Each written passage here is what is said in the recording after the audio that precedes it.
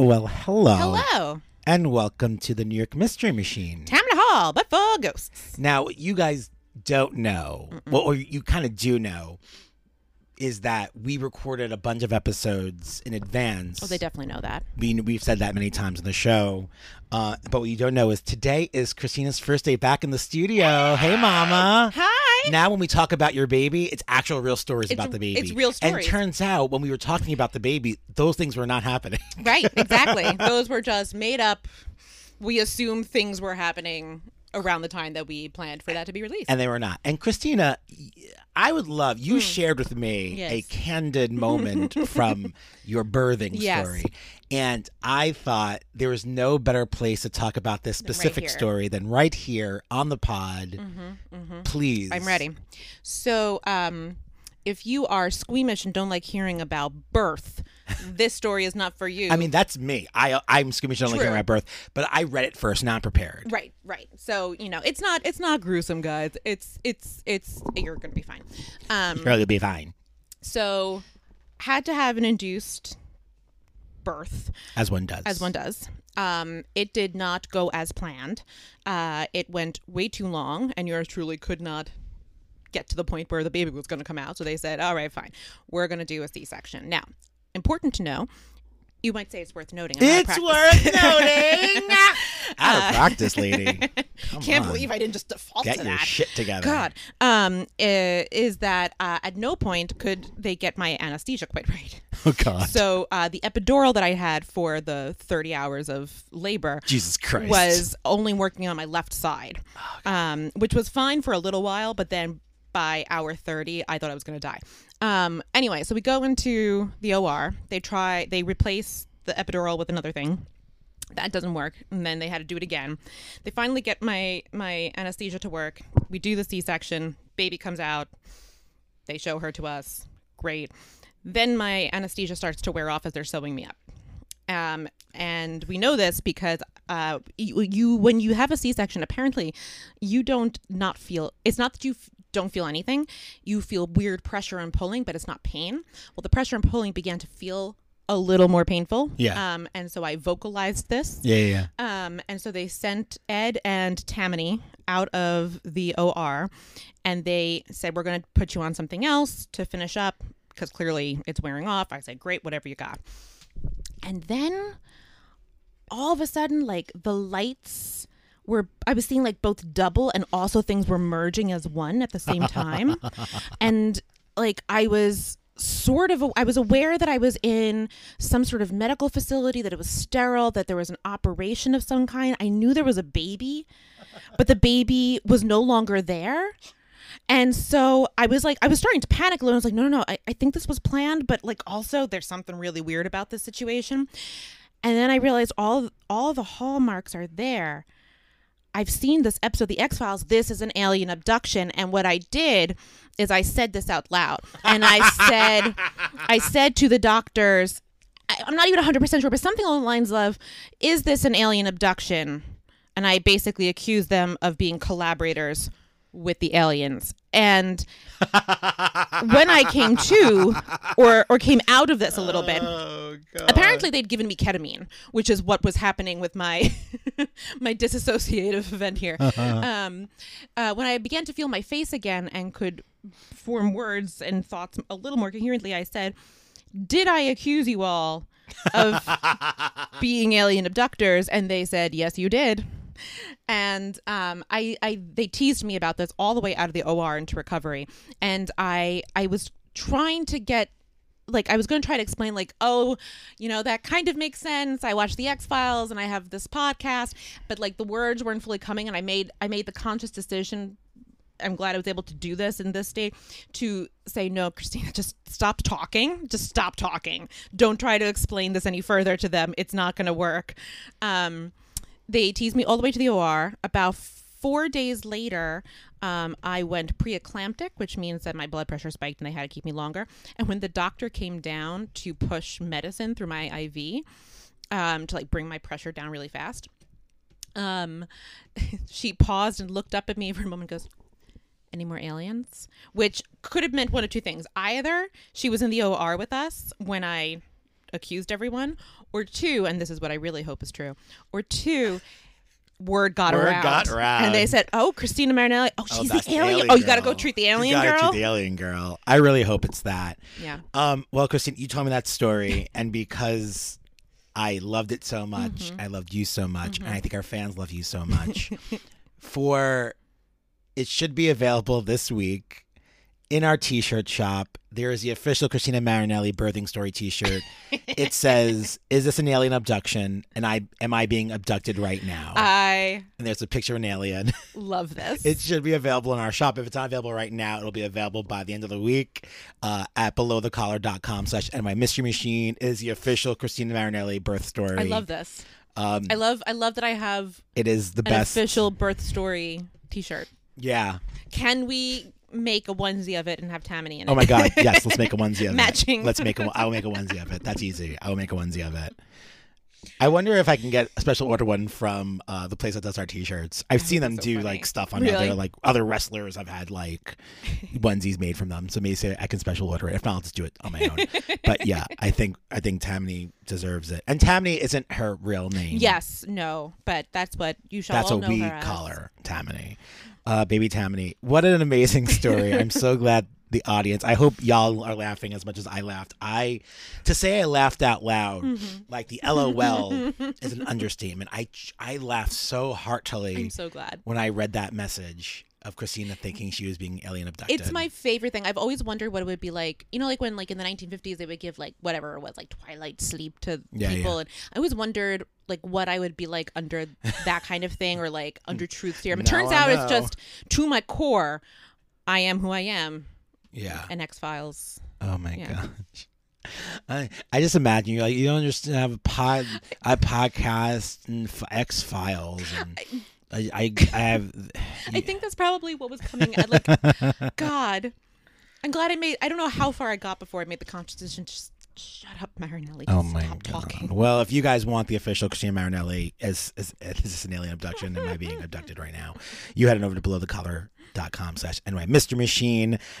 We are so excited to be back in the studio. You guys have not had any difference. We've been you've had episodes this entire last month, but Christina and I haven't. We've only seen each other once, right? Since she had this is the second time we've been seeing each other, and this is the first time she's back in the studio. So welcome back, Christina. We're so happy that you're back. Happy to be here. I asked if certain furniture was new. It's not. I just forgot. Yeah, Christina was like, "Is this new?" I'm like, "No, that's been there literally since day one." Whoops! Like since we started.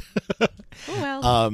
So happy. I guess we should do some, housekeeping. Sure.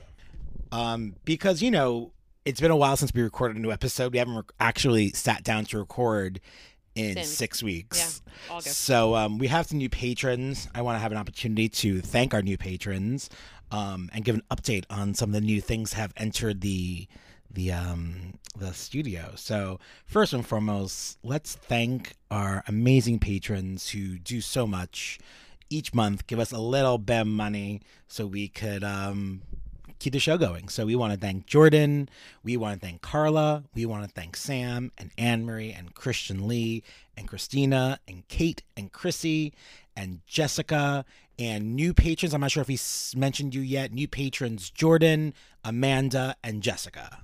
We had 3. Jordan at the Tammany Hall Terror level, Amanda at the Long Island Leech, and Jessica at the Hudson Valley Horror level. Thank you, guys. Thanks to our new patrons, thanks to our old patrons, and thanks to you patrons. A new addition to the studio is finally some new headsets. I can't even believe it. I don't recognize Adam. They are completely... What? I learned a lot about sound in the last because I was using my personal headphones for the podcast because I couldn't afford my own, let alone 2 sets. Your personal? Really? Those were your personal? The ones with the tape? Really? Those were just yours? And I learned, you guys, that those are not even good for podcasting. That like the headphones I needed for the podcast are very different than the ones I need in real life, and the ones I need in real life are very different from the podcast. So in essence, I didn't need 2. So I still need a personal pair of headphones. I'm still walking around with green and black electrical tape and duct tape on my headphones, and one side doesn't work anymore. But what's more important is that we have a new headphones for the show, so that the sound has never been more clear, ever.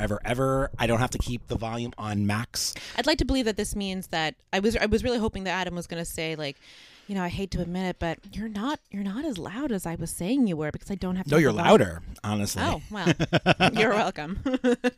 So thanks to our patrons. If you want to be a patron, you head on over to patreon.com/NYMysteryMachine. Join our community today. We're a little behind on some of the Patreon exclusives. Things are crazy. I started working again. I was abducted by aliens. Christina was abducted by aliens. So we're going to, in the next couple of weeks, we're going to get back on. We owe some sandwich recipes. We owe a few stickers, and we owe a few Patreon exclusive episodes that we just couldn't record because Christina wasn't available to record them. And I don't like recording by myself. So those will be available in the next coming weeks. Thanks for your patience. Our patrons are actually super sweet, and they never complain about anything. Thank you for that, folks. We appreciate it. But all that stuff will be up and available. I also redid our link tree in our Instagram bio. So if you want to go there, our link tree now has a link for you to special order our stickers. You can go to our link tree, and there is a link for listening to the pod. There's a link for our t-shirts, our Patreon, and there's a link for a little Google order form for our stickers, because those come from us and not from another place. And so if you're interested in that, it's nice and vibrant. It looks really nice. I know. I worked on those things. I worked on t-shirts, and I worked on that. I just didn't work on like the things I owed the patrons. Well, here we are. I don't even know if we're going to cut any of that. So I think we're at like 12 minutes in now. Damn. And they're like, hey, talk about the show. I guess we should. Let's talk about it. Let's talk about it. Today we're talking, it's a disappearance. And it's a missing persons case. Okay. And every now and then we do New York adjacent cases. Mm-hmm. And this is one of them. This case doesn't take place in New York, but our main character, the person who's missing, is from New York. Okay. And I think that's always a nice little kind of like way to expand out of the city without doing a road trip per se. But her whole entire family and all of the work that they're doing on their end is all taking place in New York. So I figured it's still a New York story. Yeah, I'll allow it. Yeah, I figured you'd allow it. I know you guys would allow it. You guys, if I didn't even mention it wasn't in New York, I think at this point you'd be like, oh yeah, that wasn't a New York story. But our person is from New York. And so they are just as important on a New York Mystery podcast, I think. Today we're covering a missing persons case that is just about 12 years old. Our missing person is Lauren Spierer, and her story, like so many cases, is an odd one. So the best place to start is who Lauren was. So at the time, Lauren was a vibrant 20-year-old student, born and raised in Scarsdale, New York. But she was studying at Indiana University. She was a vibrant girl with many people who loved her. Her friends and family described her as kind and smart and a safe person. The last two of those attributes become really important when discussing any missing persons case, but in particular this one. Her parents were really passionate about the fact that she wouldn't do anything that would put her in immediate danger. We're going to mention some things in this podcast that, may be not the safest. In this episode, we are going to talk perhaps about murder, perhaps about assault in different ways. And a lot of these aren't concrete. They're just a lot of theories. So I kind of want to get those trigger warnings out of the way now. So her parents, as they reflect on this case 12 years later, they have a steadfast belief that in whatever happened to Lauren, it was no accident. But we'll get there. Lauren disappeared in the early morning of June 3rd, 2011. It was the end of the semester, and she was majoring textile merchandising. Don't even know what that is. Textile merchandising. I guess she's selling textiles. I guess you're selling textiles of any kind. Of any, yeah. Like fabric? Clothes? Yes. Are clothes a textile? Yes. There it is. She went out for some drinks with her friends before eventually making her way home, and then simply vanished. Lauren was 4'11", weighed between 90 and 95 pounds, blonde hair, blue eyes. She was last seen wearing black leggings, a white tank top, and a white shirt over it. But despite such a detailed description, no progress has been made in her case in the 12 years she's been missing. In fact, there's even surveillance footage from several buildings and streets that captured Lauren around the campus the night she vanished. But then she was just gone. Wow. So even with the surveillance footage, which we're going to get into in just a bit, there's still no trace of where this girl ended up. Wow. So let's go back to the day she vanished, last known whereabouts. On the day that Lauren vanished, she had a couple of friends over to watch a basketball game at her apartment. They had some wine and got set to watch the game. She had met most of her Indiana University friends a summer earlier in summer camp in Pennsylvania. including her boyfriend Jesse Wolf and their friend Jason Rosenbaum. On the night she went missing, Wolf was at his apartment, and Spierer texted him that she was going to sleep after the game. But she didn't go to sleep that night immediately after, and we know this because of all the surveillance video. Yeah. At some point, Lauren decided to go to a party at her friend Jason Rosenbaum's townhouse 2 blocks away. She is seen on surveillance video leaving her apartment at around 12:30 a.m. She was looking healthy, excited, happy. And to clarify, her apartment is on campus? Mm-hmm. Okay. At the party, she meets Rosenbaum's neighbors and friends, Corey Rossman and Michael Beth. In addition to more drinking, there's speculation that drugs like Klonopin and cocaine were also consumed at this party. This is taken from people who were at the party, witnesses of the account. After Rosenbaum's party, Lauren and Corey Rossman went to a nearby sports bar called Kilroy's. They were only there for about a half hour. Now, the oddest part about this situation, the stop, is A, they're there for a half hour, and B, Lauren leaves her cell phone and shoes there. At the bar? At the bar. She no longer has her cell phone, and she's clearly seen on the next bit of video surveillance without wearing her shoes. See, that's the weirdest part to me, because I feel like you can leave your cell phone place. I've left my cell phone places, but to leave your shoes, that's weird. Yeah, I mean, it's super strange. I don't know what to be there only half an hour, so it's not like she's like there and like dancing for a while or like. I could see it being a quick drink on your way home. Yeah, I mean, sure, yes, and the whole situation's odd because she told her boyfriend she was going to sleep. Yeah, like that's and to not like also her boyfriend did not know she was going out, so it wasn't like, oh, just kidding, I'm actually going to go out with the group and this, that, and the other thing. Right. I'm going to go out with Corey, who I don't know if he even knows who Corey is. Right. He knows Rosenbaum, but there's no reports of him knowing Corey Rossman. Interesting. So yeah, I think there is a little bit of haziness in.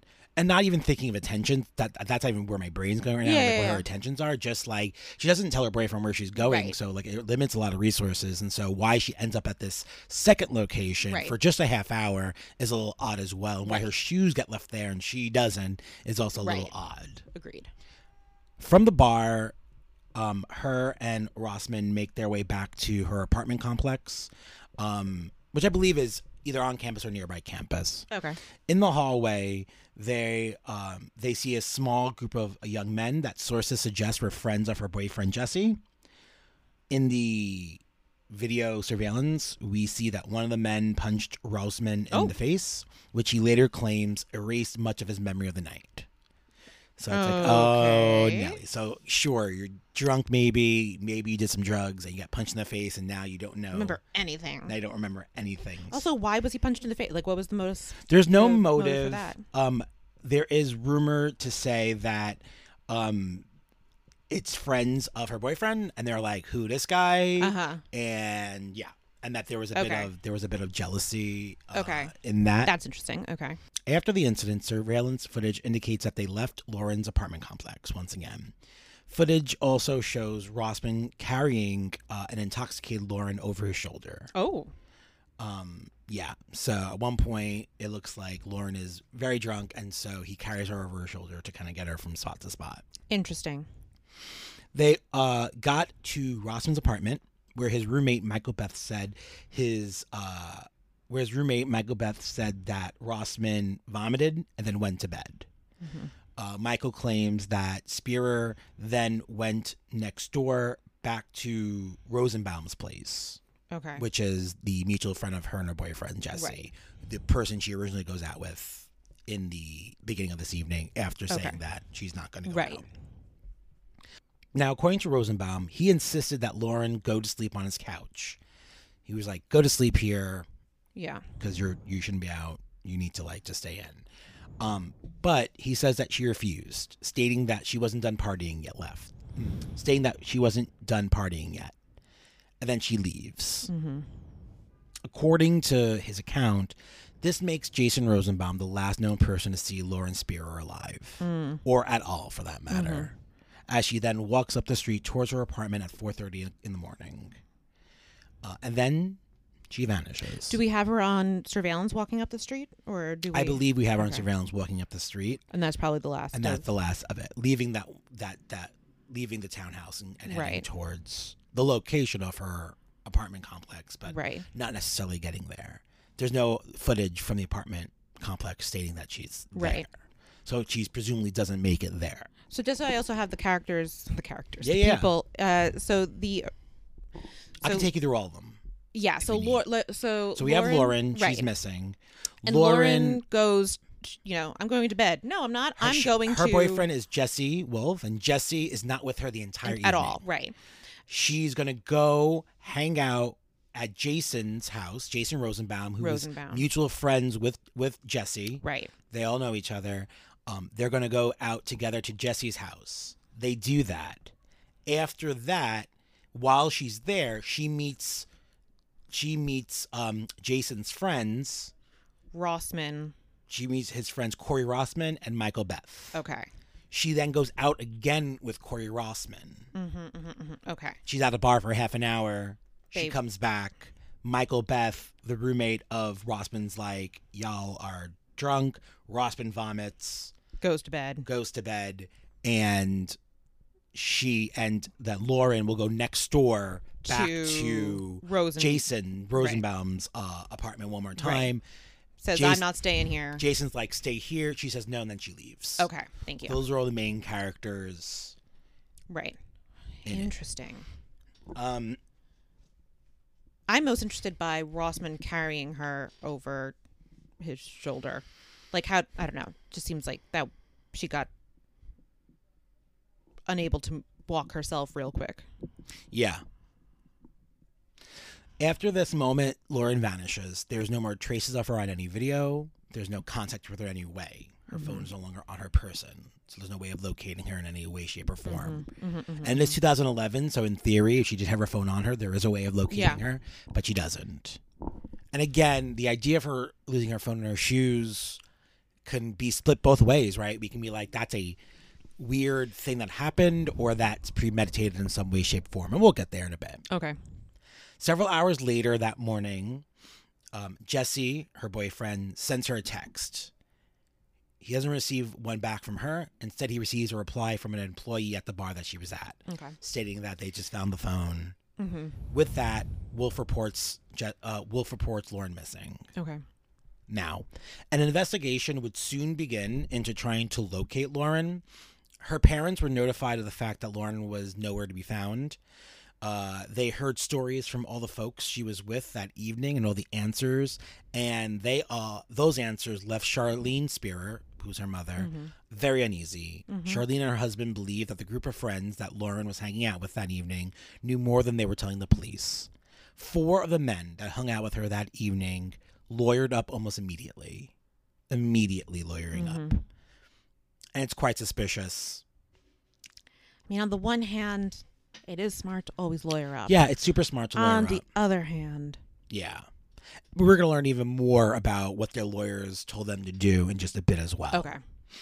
Though they're not suspects, Corey Rossman, Jay Rosenbaum, Mike Beth, and Jesse Wolf are all still, even to this day, considered persons of interest in Spieer's disappearance. Wow. Okay.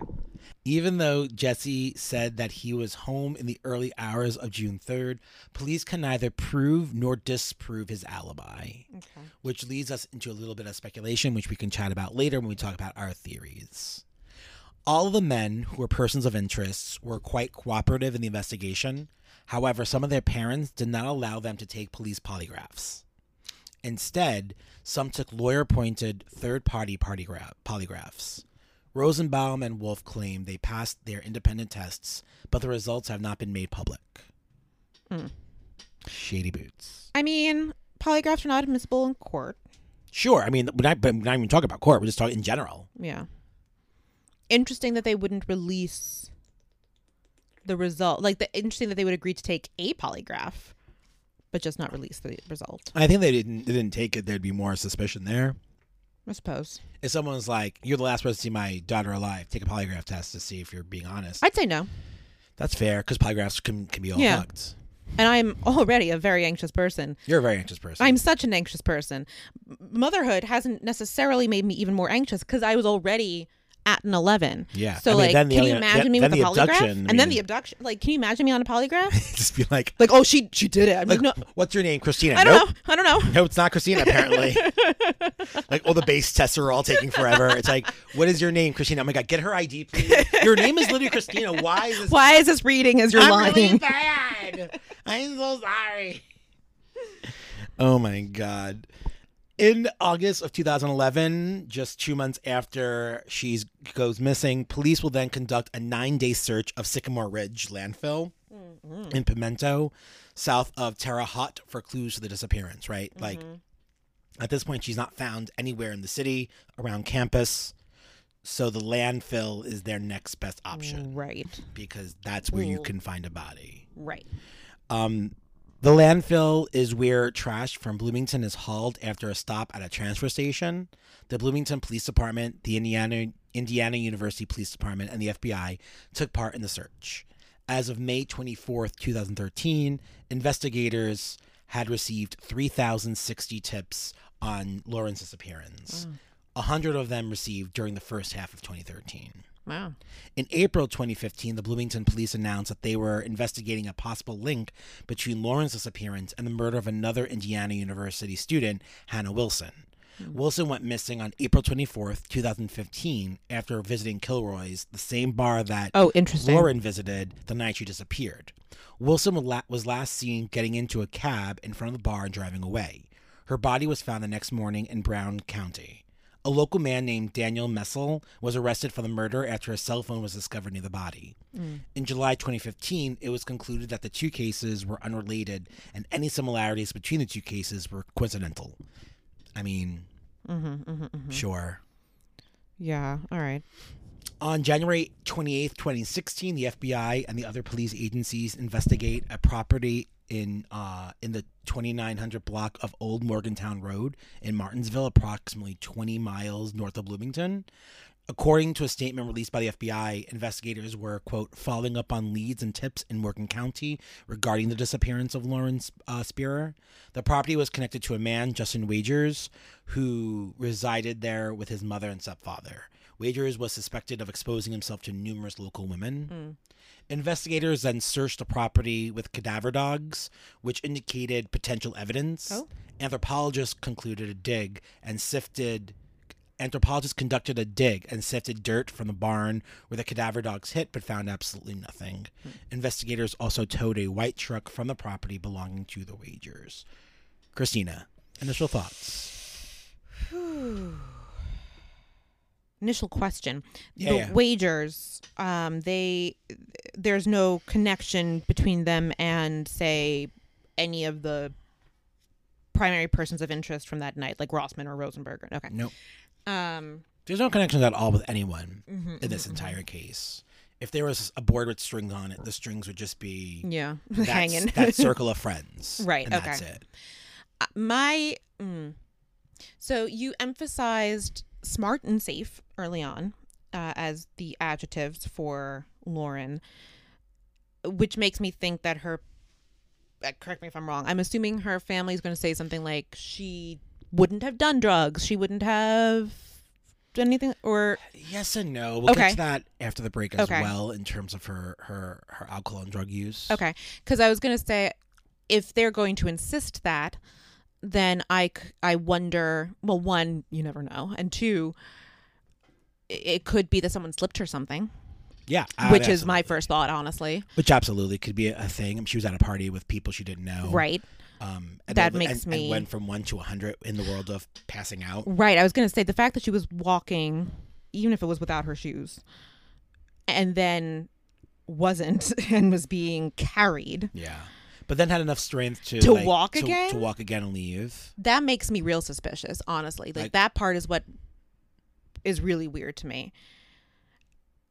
And it's weird to me. It's interesting to me that she would leave Rossman and the other guy's apartment to go to the mutual friend Rosenberg, and then be like, I'm still not staying here. Yeah. Like because my instinct would be like, oh. And now we're also trusting all these accounts. True. That's true. And we'll talk more about this when we're talking about our theories, but we are trusting that all these accounts are truth. Right. But what I'm getting at is like, there's something weird about the account then, right? Like what's going on that she is suddenly like, I would rather walk at 4 a.m. out of here without my shoes or my cell phone than stay at either my new friend's place who carried me here or at my existing friend's place literally next door. Yeah. Like, what is that about? Yeah. All right. Well, we're going to take a break. And when we come back, we're going to talk a bit about the fallout from this case, as well as many of the theories posed over the years as to what happened to Lauren. In addition, we'll take time to go over those last stops in Lauren's journey. We'll be right back.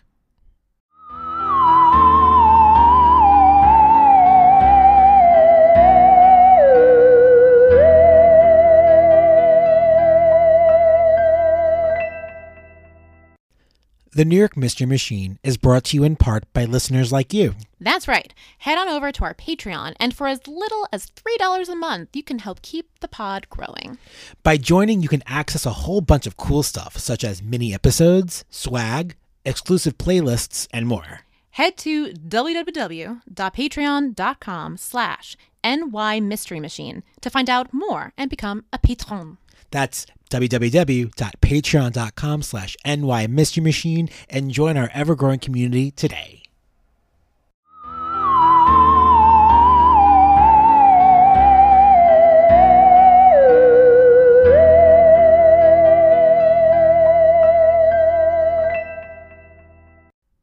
Okay, we are back. So let's get ourselves resituated once again with the concrete evidence from the last moments anyone saw Lauren, right? Mm-hmm. So this is all from Friday, June 3rd, 2011. And these are all either witness accounts or surveillance. 12:30 a.m., witnesses report that Lauren leaves her apartment with a friend named David Rohn. The pair go to Jason Rosenbaum's apartment, where she meets up with Corey Rossman, Rosenbaum's neighbor. Mm-hmm. We don't really hear from the person she leaves with, David, ever again. Okay. 1:46 a.m., it's about an hour and 15 minutes later, Spierer is entering Kilroy Sports Bar. 2:27, she's seen exiting the bar with Rossman. Sans shoes. Without her shoes, yep. Spierer leaves her phone and her shoes at the bar. She had taken off her shoes when she walked out of the sand-covered patio. Rossman walked with... Sand-covered? Yeah, apparently there was a sand-covered patio. Okay. Maybe a feature. Okay. Rossman walks with Lauren to her apartment complex. 2:30 a.m., 2 minutes later, Lauren is seen entering Smallwood Plaza Apartments, where her residence is located.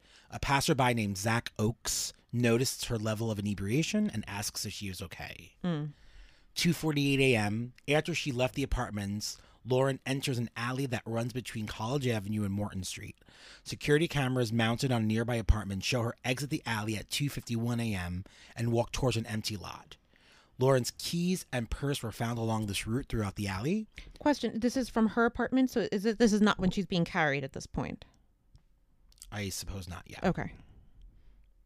I don't, in this breakdown, we don't see. Okay. Yeah, this is before they get there. Okay. Spierer and Rossman arrived at Rossman's apartment shortly thereafter. So this is, in that meantime, going from when Rossman gets punched in the face to going back to his place. Michael Beth, Rossman's roommate, was at the apartment. Rossman himself was very intoxicated and stumbling. Beth says that he vomits on the carpet on the way upstairs. Beth states that he escorted Rossman to bed. He then tried to persuade Lauren to sleep over for her own safety. He claims that Lauren said she wanted to return to her own apartment. Which she was just at. 3:30 a.m., Beth says he phones his neighbor, Rosenbaum, wanting him to take care of Lauren. Beth said that Lauren was attempting to get Beth to drink with her at her own apartment. She eventually went to Rosenbaum's apartment, where he observed a bruise under her eye, presumably sustained in a fall earlier that evening. She told him she didn't know how she got the bruise. 2 calls were placed from Rosenbaum's phone shortly before she is reported to have left. Rosenbaum says that Lauren placed both calls, one to Roan, the person she initially leaves to go to Rosenbaum's apartment with, and to another friend. Neither pick up and no messages were left. 4:30 a.m., Rosenbaum reports that Lauren leaves the apartment, and this is the last reported sighting of her. He reported last seeing her at the intersection of 11th Street and College Avenue, headed south to College. She was last seen barefoot, wearing black leggings and a white shirt. How long was she at Rosenbaum's apartment that time? Roughly. Not long at all. It's all included in this one timestamp. Okay. Of 3:30 to 4:30. Okay. So between 3:30 and 4:30, she's at Beth and Rossman's apartment, and then at Rosenberg's, and then leaves in that hour. Okay. So the only things that we didn't cover in that first half of the episode are this bruise under her eye that we don't know where it comes from, that she loses her keys and purse in the alleyway as well, and this timeline doesn't cover that brief moment when they go back and there's that altercation between Rossman and the group of young people that we saw on the camera. Interesting. I think the alleyway is interesting. She's with Rossman in the alleyway, right? Presumably? Yep. Yeah. They're together this entire time until they get to Rossman's place and he vomits and goes to bed. So Rossman is with her for the majority of the scene. And all of these stops are basically like an hour here, an hour there, an hour. And sometimes even less, right? Sometimes they're a half hour, right? Sometimes they're like they're at the bar for 30 minutes. They're at the bar for 30 minutes. 2 minutes later, they're seen on the footage going back to her like around her apartment complex. And then what's the time difference between that and her being in the alleyway? Sorry, I've got so many questions. That's fine. At 2:30, she is seen located going to the Smallwood Plaza apartments. That's where her apartments are. At 18 minutes later, she leaves the apartments, enters an alley that runs between College Avenue and Morton Street, and they show her exit the alley at 2:51 a.m. So the 3-minute walk into this alley through an empty lot. In that walk, her keys and purse were found along that alley route. That's weird to me. Spierer and Rossman arrive at Rossman's apartment thereafter. So this account that I found doesn't mention being inside the apartment and meeting that group of guys that punch Rossman. That's the only big difference from these two cases, from these two accounts. That's the one big thing missing. But it adds an added piece that her purse and her keys are missing in a 3-minute walk. In a 3-minute walk with Rossman, and then, if I'm understanding the timeline correctly, the timestamp on her getting back to Rossman's apartment is 3:30ish. Yes. So there's a giant gap in time while they're walking to her apartment. There's about a half an hour from the time. No. I'm sorry. In that same time step of 2:48 a.m., we get from there to the apartment. Oh, okay. And it's not until 3:30 where Michael Beth phones Rosenbaum. Okay. I was going to say, that's suspicious. That's a missing time. It's a full half hour. Yeah. It's a full half hour in which she's at the apartment. She goes to the alley, gets to the apartment. Rossman He vomits. Okay. Yeah. I don't know. That alley is weird to me because of all of a sudden you're missing your purse and your keys, and Rossman's with you. I mean, I guess Rossman's pretty far gone, but I don't know. When you're pretty far gone, wouldn't you still pick up? You're going to feel your purse fall off your shoulder. Unless you put it down first. I don't know. Or let's say something more. Unless something else is happening. And of course, several hours that morning, then Wolf sends Lauren that text. Right. And that's, and then he gets a reply from the employee at the bar. With all this information that they did have regarding the folks that she was with, Lauren's parents filed a civil lawsuit against Rossman, Rosenbaum, and Beth for their involvement with their daughter leading up to her disappearance. The suit accused the defendants of negligence, alleging they supplied her with alcohol after she was already visibly intoxicated, then neglected to assure that she would be returned safely to her apartment, which likely led to her death. The family stated that they hoped the lawsuit would lead the defendants to admitting more information about what occurred the night of her disappearance. her mom says, quote, "I truly don't think it was a random abduction. I think somebody that Lauren knew was responsible for the events that evening." As part of the suit, they subpoenaed private cell phones and academic records spanning 134 days before and after the night she disappeared, a move that the defendant's lawyers labeled as fishing expedition. In 2013, federal judge Tanya Walton Pratt dismissed the suit against Beth after determining he had no duty to care for Lauren, which is true. He wasn't with her the entire night, just for that 5 minutes. And he did try to pass her on to Rosenbaum. Right. For his credit. Right. Who did know her. Right. Michael Beth doesn't know her. Right. That seems reasonable to me. Yeah, I agree with that. In 2014, Pratt dismissed a suit against the other two, finding that, quote, "There could be any number of theories as to what happened to Lauren and what, if any, injuries she may have sustained. Without evidence to prove these theories, it would be impossible for a jury to determine if whatever happened to Lauren, if whatever happened to Spierer, was a natural and probable consequence of her intoxication without any other intervening acts that would break the causal chain." Lauren's parents appealed the ruling, but the dismissal was upheld by a federal appeals court in 2015. Lawyers for the men have stated their clients have cooperated fully with police and the private investigators hired by the Spierer family, and that all of them have passed private polygraphs. Quote, "They've been interviewed, and to say they've been less than forthcoming is just not accurate," said Chapman, who represents Beth and Roan. To date, none of the defendants have been named as suspects in Spierer's disappearance, as again, they're still persons of interest. There have been many theories as to what happened to her over the years. The first is an accidental overdose. Regarding Lauren's level of intoxication, her friends and her boyfriend told police that she used drugs in addition to alcohol on the night leading up to her disappearance. Wolf's, her boyfriend, mother alleged that Lauren was asked to leave summer camp where she had met her son and Rosenbaum a year earlier because of drug use.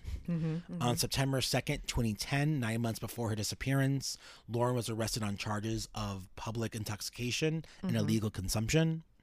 After her disappearance, police found a, quote, "small amount of cocaine in her room." Rosenbaum told investigators that Spierer consumed alcohol, snorted cocaine, and crushed up Klonopin tablets that evening. Her rare heart condition, long QT syndrome, added to the danger of drug use. Police addressed the rumors that implied that Lauren may have overdosed and those with her may have hidden her body to avoid criminal charges. Bo Dietel, a private investigator hired by the Spierer family, doubts that a fatal drug overdose could be enough motive to hide her death. He cited that prevalence of drug abuse on IU campus.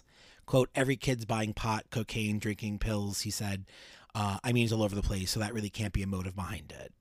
So the first theory is an overdose. Yeah.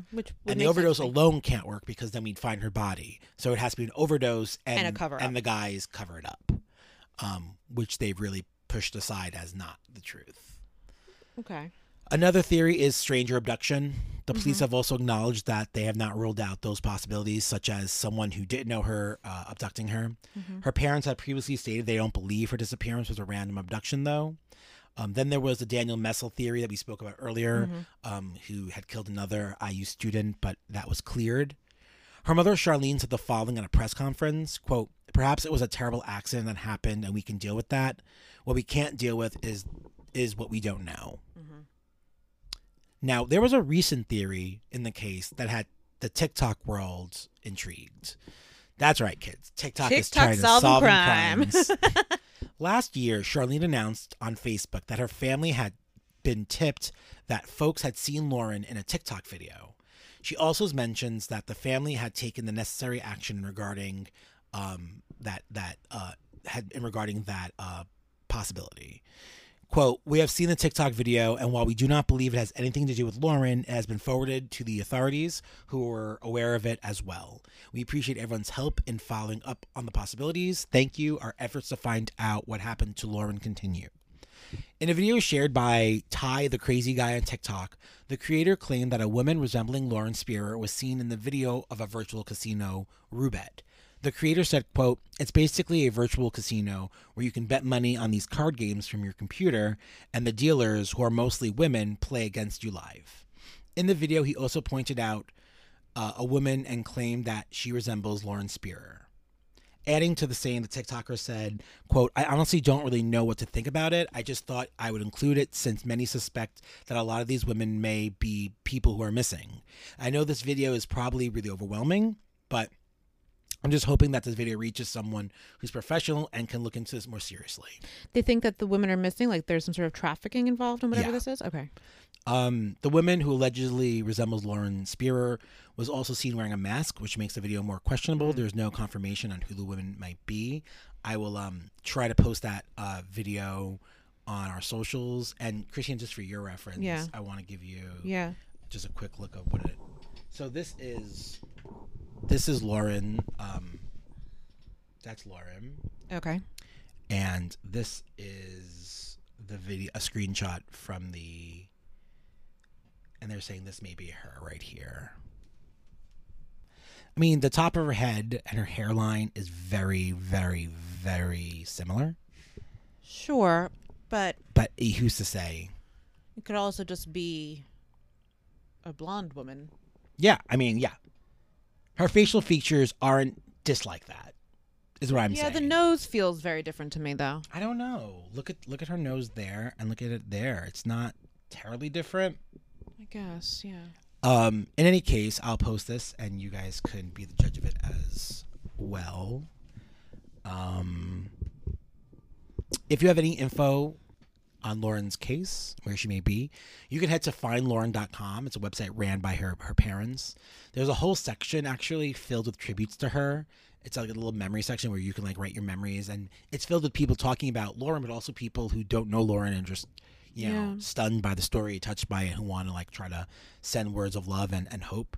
Her parents are still on the search. On the last anniversary of her going missing, back in June, Charlene, her mom, posted the following, quote, 12 years you have kept your secret. 12 years we have continued our search. I write today as a reminder that we will never stop. Do you have... I don't know what I think. I think, sure, it could be a random stranger, but I think so often it's somebody you know, right? Isn't that like the statistic? Yeah, it's so often someone who you've had interaction with. Yeah, I don't know. Part of me, thinks the human trafficking of it all is a possibility. Yeah, that's interesting. Part of me is, really creeped out by a lot of the information that happened with Rossman over the evening. I think Rossman is my chief suspect. Even though he's apparently sleeping by the time she's missing, I don't trust any of the actions that happened before. Yeah.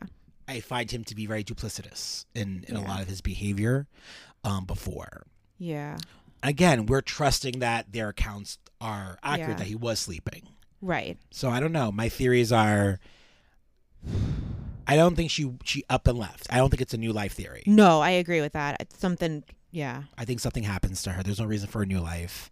I think something happens to her. I don't know if it's a stranger or if it's one of these guys, but I think there lies her answer. Yeah. I think those are the two options. Yeah. So it's one of these guys, something happened with this group of guys, or is an outside stranger.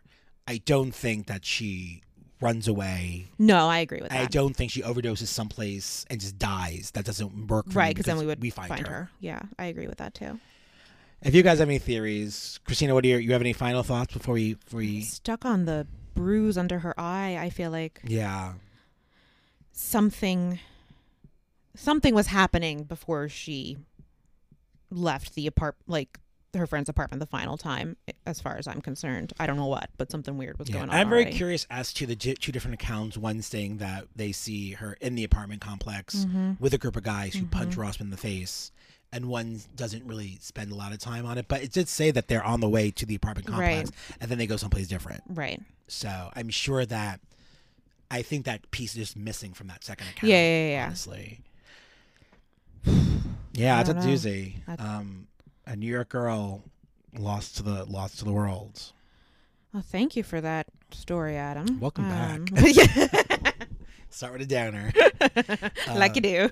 If you guys have any theories, you know what to do. You head over to our socials. You guys have been really great about this lately. A lot of you have been posting on our socials. I love it. Saying your theories and saying the things that you like. Continue to do that. We love reading those comments. Please, we love hearing from you.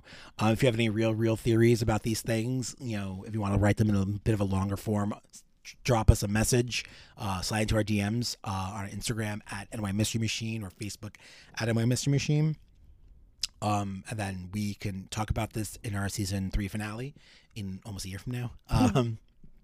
And you can also email us, nymysterymachine@gmail.com. We invite you to follow us on all those socials at NY Mysteries on X. Stupid. And stupid. At NY Mystery Machine on TikTok as well. That is all we got this week. We will be back next week with another all-new episode of the New York Mystery Machine. I've been Adam Mays. I've been Christina Marnelli. And thank you ever so much for taking a ride on the New York Mystery Machine. Tammany Hall, but for ghosts.